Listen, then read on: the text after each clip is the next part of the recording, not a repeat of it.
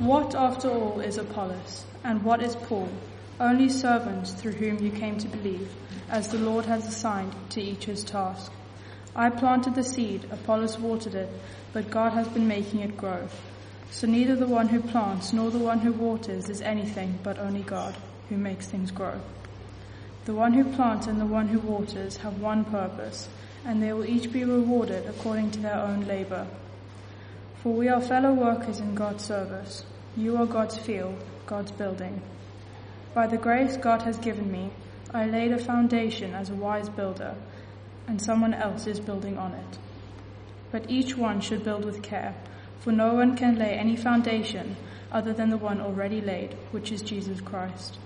If anyone builds on this foundation using gold, silver, costly stones, wood, hay, or straw, their work will be shown for what it is, because the day will bring it to light. It will be revealed with fire, and the fire will test the quality of each person's work. If what has been built survives, the builder will receive a reward. If it is burned up, the builder will suffer loss, but yet will be saved, even though only as one escaping through the flames. You do not know that you yourselves don't you know that you yourselves are God's temple, and that God's Spirit lives among you? If anyone destroys God's temple, God will destroy that person, for God's temple is sacred. You together are that temple. Do not deceive yourselves.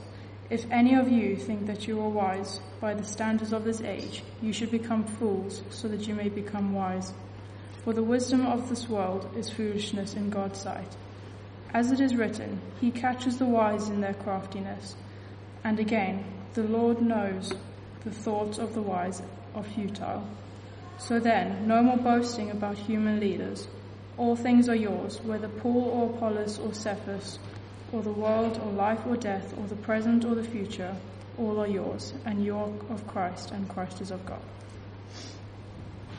Evening all.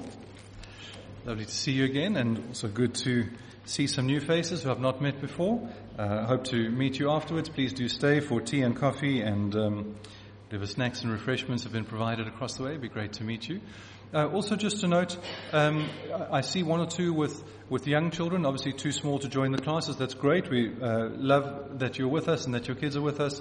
If you need to go out for a bit during the service at any point, the vestry, which is the room just behind me, through this door and immediately left, is warm. The heaters are on in there, and it's available to you if you need a space to go. But please don't feel the need to go. It's just if you want it, it's available to you. I'm going to pray briefly, and then we will get into the text for today. Well, our Father, we to give you thanks for the gift of your word that has come down to us, inspired by your Spirit, written by your apostles, transmitted, cared for, protected, guarded, passed down through the centuries to us. What a gift. Now, Father, would you give yet another gift? By your grace, would you open the ears of our hearts to hear your word? Would you do in us, by your Holy Spirit, what only you can do?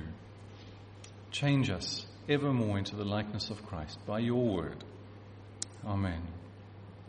Amen.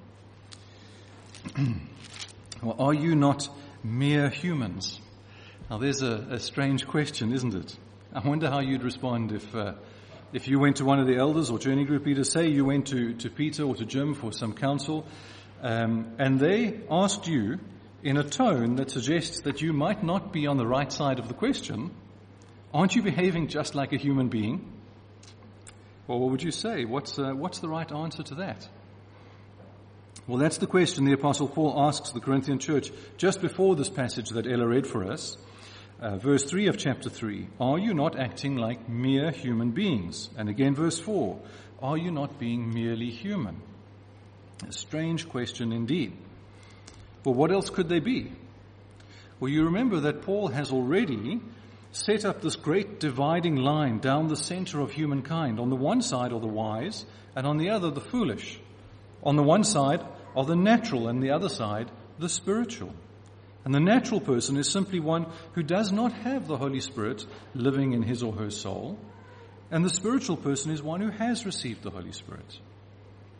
And it turns out, against all expectations of human reason, that the wise are not those who are the most intelligent, astute, cultured, sophisticated, successful in the ways of the world.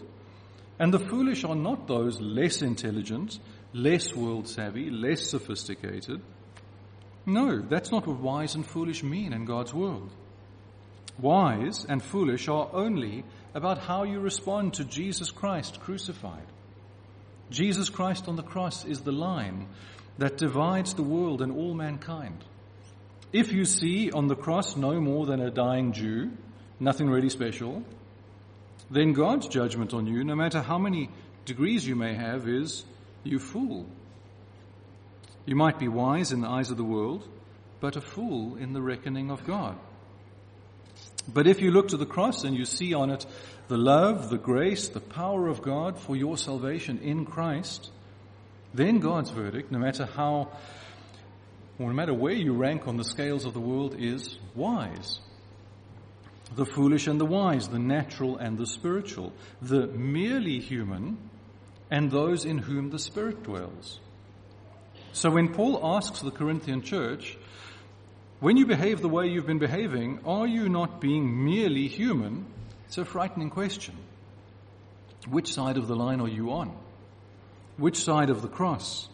Does the Holy Spirit live in you or not? Don't treat continued immaturity as unimportant, he's saying to them. It could be a sign that no true spiritual life was ever present and that your profession of faith is empty. And we need to hear the gentle warning in Paul's question. But Paul did know which side of the cross they were on. Brothers, he had called them earlier in this chapter. These were his brothers and sisters in Christ, and he knew the reality of their profession. More than brothers and sisters, in chapter 4 he says he's their father in the faith. And right here in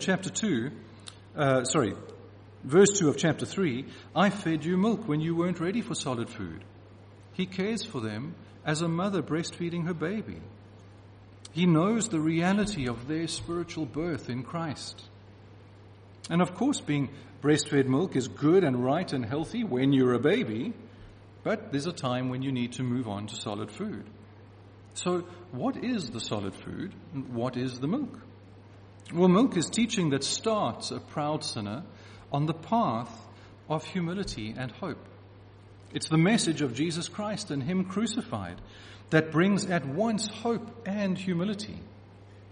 It's the message, as one preacher says it, that you are more sinful and flawed in yourself than you ever dared believe, yet at the very same time you are more loved and accepted in Jesus Christ than you ever dared hope. Milk is the humbling truth that your sin is so great that it cost the body and the blood of Jesus to atone for it. And milk is the hope-filled truth that He did indeed atone for it. Well, what about solid food then? What's that? Well, let's start with what it cannot be. It cannot be anything that could be reason for pride or for self-reliance or for thinking yourself better than a brother or sister in Christ in any way. That would go against the whole thrust of what Paul's been saying so far in chapter 2, that the way of the wise in Christ is the way of the cross. It's the way that says, I want to know nothing but Jesus Christ and Him crucified. It's the way that says, I will be content with weakness and fear, with loss and with lack, with the appearance of being a fool, all for the love of Jesus Christ and His church. So solid food cannot be anything that runs against the way of the cross. It cannot be something that you need to be the cleverest to grasp. It cannot be anything that needs you to be more than or better than anybody else. In fact, solid food is for those who are content to be, who in fact delight to be less than, to be lower than, to be servants of all. For those who want to boast only, as Paul says at the end of chapter 1, in the Lord. So as a father in the faith, as a wise pastor, Paul calls the church towards maturity. And in the rest of chapter 3, he lays out something of a pathway, a spiritual roadmap towards maturity. He calls the church, he calls us, he calls you, to see differently, to live differently, to hope differently, and to show differently. To see, to live, to hope, and to show something different. Marks of spiritual maturity. To see differently than merely human eyes can see. To live and to hope differently than merely human hearts hope. And to show something different than merely human lives show. So what do you see? How do you live? Where is your hope? What does your life display? Let's take those one at a time. First, in verses 5 through 9 of chapter 3, Paul calls us to see differently, to see what merely human eyes cannot, or perhaps rather will not see, the absolute sovereignty of God. What is Apollos? What is Paul, verse 5? Servants, nothing more, just servants. Servants through whom you believed, yes. Servants who told the message of their master. Servants who were instruments in their master's hand, yes. But as the Lord assigned. The Lord God alone is the giver of life. Salvation belongs to Him alone. Don't look to us, mere servants, Paul is saying. What are we? We're just farmhands. I planted seeds, Apollos watered them. Can we make the seed live? Can we, Apollos and I, can we give life? Can we reach through the veil of the world into the realm of eternity and bring the spiritually dead to life? No. God and God alone is the giver of life. Who looks at a seed-sowing farmhand out in the field, busy about his work, dirty and sweating, or if he's an English farmhand, freezing and covered with mud, and at his friend coming along behind him with the watering can, watering where he's just planted? Who looks at those two farmhands in the field and says, now that guy's an impressive seed planter?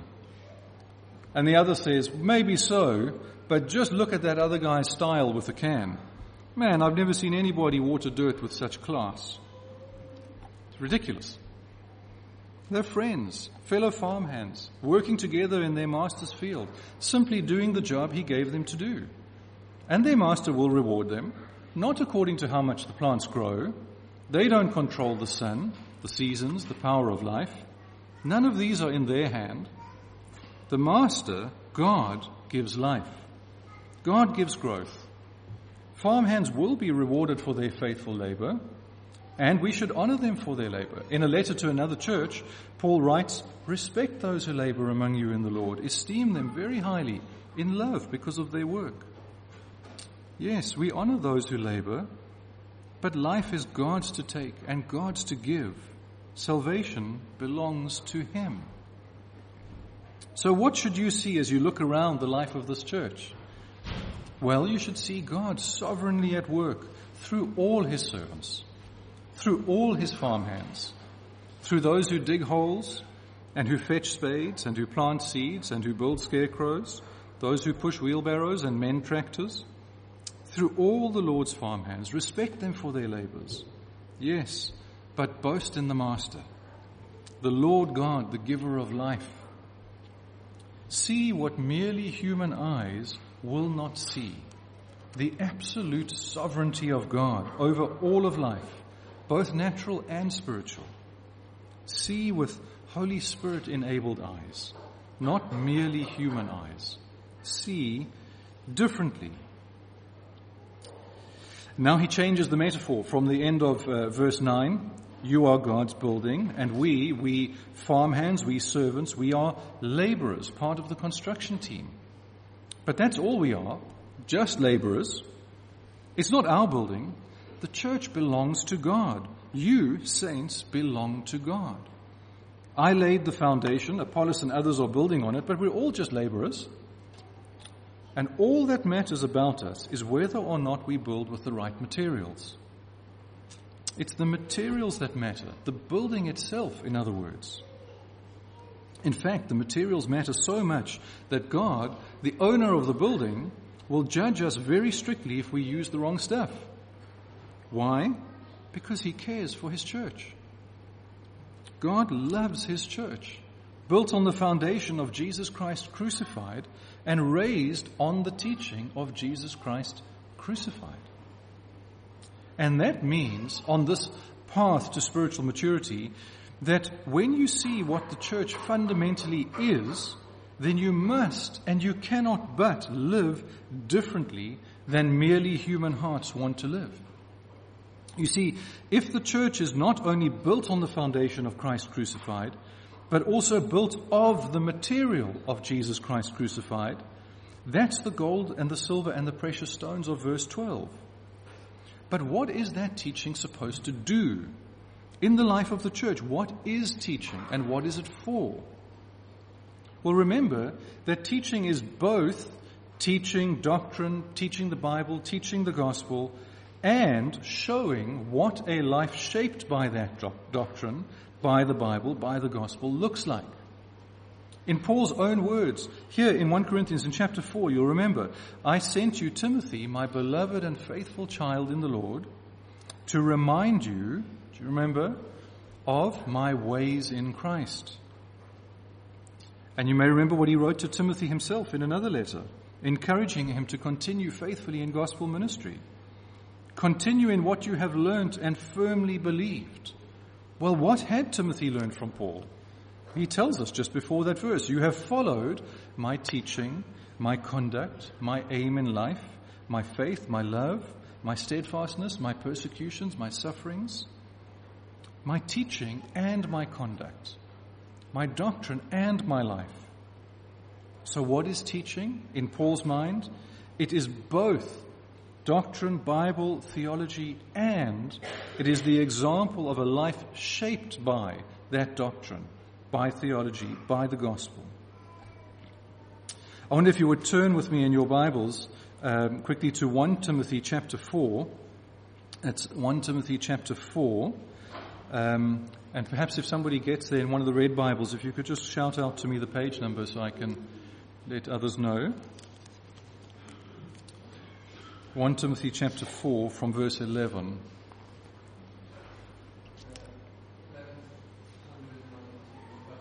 "1192. Thanks, James. 1192. I want you to see this, friends. I so want you to see that this is not just my personal theological infatuation. This really is what the Bible says. If you read with me from verse 11, 1 Timothy chapter 4, verse 11. Paul writing to Timothy, command and teach these things. Don't let anyone look down on you because you're young, but set an example for the believers in speech, in conduct, in love, faith, and in purity. Do you see that? Command and teach, and set an example. Until I come to you, devote yourself to the public reading of Scripture, to preaching and to teaching. Let's skip ahead a verse. Be diligent in these matters. Be diligent, in other words, in teaching the Scriptures and in setting an example. Give yourself wholly to them so that everyone may see your progress, your growth in holiness and in joy. Watch your life and your doctrine closely.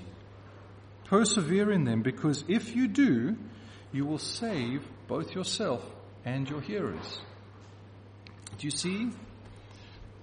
Set an example for the church, Timothy. Watch your life and your doctrine. Let your growth in holiness, your growth in joy, your growth in the ways of Christ be evident to all. Persevere in both, for if you do, if you both teach doctrine and model Christ-like life faithfully, you will save yourself and your hearers. So what is teaching? Life and doctrine. And what is it for? That those who hear you and watch you will grow up in the faith, that they will grow in Christian maturity. So when Paul, we're back in 1 Corinthians now, when Paul says that those who labor in God's building must build only with gold and silver and with precious stones, he's saying that by life and by doctrine, those who teach must teach Jesus Christ crucified, so that the stones of the building, that is you, will be Jesus-shaped stones. That's all that matters in the end. Everything else will get burned up in the fire. All the programs we run as a church, all the ministries that will grow from the soil of this congregation of saints, all the money we will invest in Christian mission, all the meetings and the Bible teaching and the prayer and the Sunday clubs, and all we do, if they aren't to the effect that we grow in Christ-like maturity, they're all for nothing. They'll just be ash at the bottom of the fire one day. I hope you see, friends, he's saying more than that as believers we fit together to make up one building. He is saying that, no less than that. That is true, but he is saying more than that. He's saying that we, as individual stones in the building, must be Jesus-shaped stones, and that our life together as a church must be a Jesus-shaped life. Let's not deceive ourselves, he says. Chapter 3, verse 18. The world parades heroes and gurus. The world wants to impress with polish and with power. The church of Jesus Christ must be shaped from the inside out by the great reversal of the cross. The cross that turns all preening and parading and display and better-thanism upside down. But the cross is not the end of the story. Jesus rose to life again. And so we have a different hope than a merely human hope. A sure hope. In Christ, all things, verse 21, all things are yours. Not only all good and true teachers in the faith, but the world and life and death and the present and the future are all yours. All things that now enslave and oppress and tyrannize you, the world that tries to squeeze you into its shape, that demands your constant attention, as if there were no new and perfect world to come. Life, mortal life that cries to be treated as if it were worthy of ultimate devotion, as if the Bible did not tell you that this mortal life is but a vapor, that is here for a moment and then gone. Death that circles you, an inescapable power, that tells you that all you have is this one lap of the track. And so the constant urgency of the present and the constant worries of the future combine to steal your joy and draw your gaze away from God who holds both the present and the future in his mighty hands. But in Christ, this passing away world is a gateway to the eternal world to come. And we in Christ no longer belong to this world. In fact, it belongs to us, for we are the heirs of God who owns everything. This present life is not to be clung to. Rather, we are free in it to give ourselves away in self-forgetful service of others. Death holds no fear for us in Christ. The last enemy is defeated, and we long, like Paul, to be home with Christ. The demands and the urgencies of the present are not sovereign. In Christ, we are free to choose what is good, what is right, what is best, to give ourselves to in the present. And the future holds now no fears. For our days, every one of them, are in his mighty hands. We have in Christ a different hope, a sure hope that merely human hearts cannot know, but that the Holy Spirit confirms in our hearts. And because we see not merely with human eyes, and because we hope and we live differently than merely human hearts hope and live, so we show something different than merely human lives show. For you, verse 16, for you, the church, are not just any building. You are the temple of God and the dwelling place of the Holy Spirit. The temple was, in ancient Israel, the place where God was present on earth. And when Paul wrote this letter to the Corinthians, the temple in Jerusalem was still standing. So when Paul says the place where God is now present on earth is in you, the church, and a predominantly Gentile church at that, it's a staggering claim. God has chosen to be present now in the world, in this fallen world, through a specific community of human beings. But not merely humans. No, we are a community of those who live at the foot of the cross. At the cross where all our better-thans are forgotten.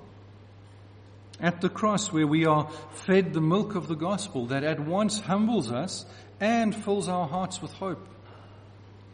We are a community of people who see differently, recognizing and celebrating the sovereignty of God in all things, who live differently and who have a sure and certain hope, and so display through our lives hearts shaped by the gospel of Jesus Christ crucified. With all this ours in Christ, is it any wonder that every standard by which we measure ourselves any better than another in Christ is just out of place? More than out of place, in fact. It flies in the face of the gospel. To such behavior, Paul is right to ask the frightening question, are you not being merely human? But you are not merely human. You are the church of God in Kenilworth, sanctified in Christ Jesus and called to be saints. Would you bow your hearts with me as I pray?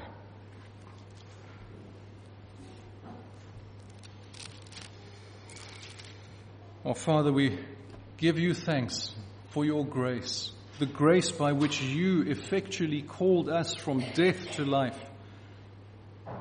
We were unable to save ourselves. We had no desire to save ourselves. We were enemies. You came after us, enemies, rebels, dead, and you saved us. And still you save us. You sustain us moment by moment. Our mortal bodies, our beating hearts, our breathing lungs, you sustain moment to moment. And more amazing than that, you sustain our hope. You keep our faith in Christ alive. If it were not for you keeping the eyes of our hearts open, we would be gone in a moment. A vapor in the wind, gone. You are sovereign over our lives, over our salvation, over our eternity. Keep us, Father, living at the foot of the cross, seeing differently, hoping differently, and showing the world the reality of your Holy Spirit, alive and active in this community of people, such that Kenilworth will see and many will come to know and to love the Lord Jesus as we do. Give us this joy, Father. We do have a different hope than the world does, and one of them is this, that many who are lost right now, as we are here now, would be saved, that you would give us the joy. Give us the joy. Allow us to share the joy of heaven by seeing the dead come to life in this town. In Christ's name we pray. Amen.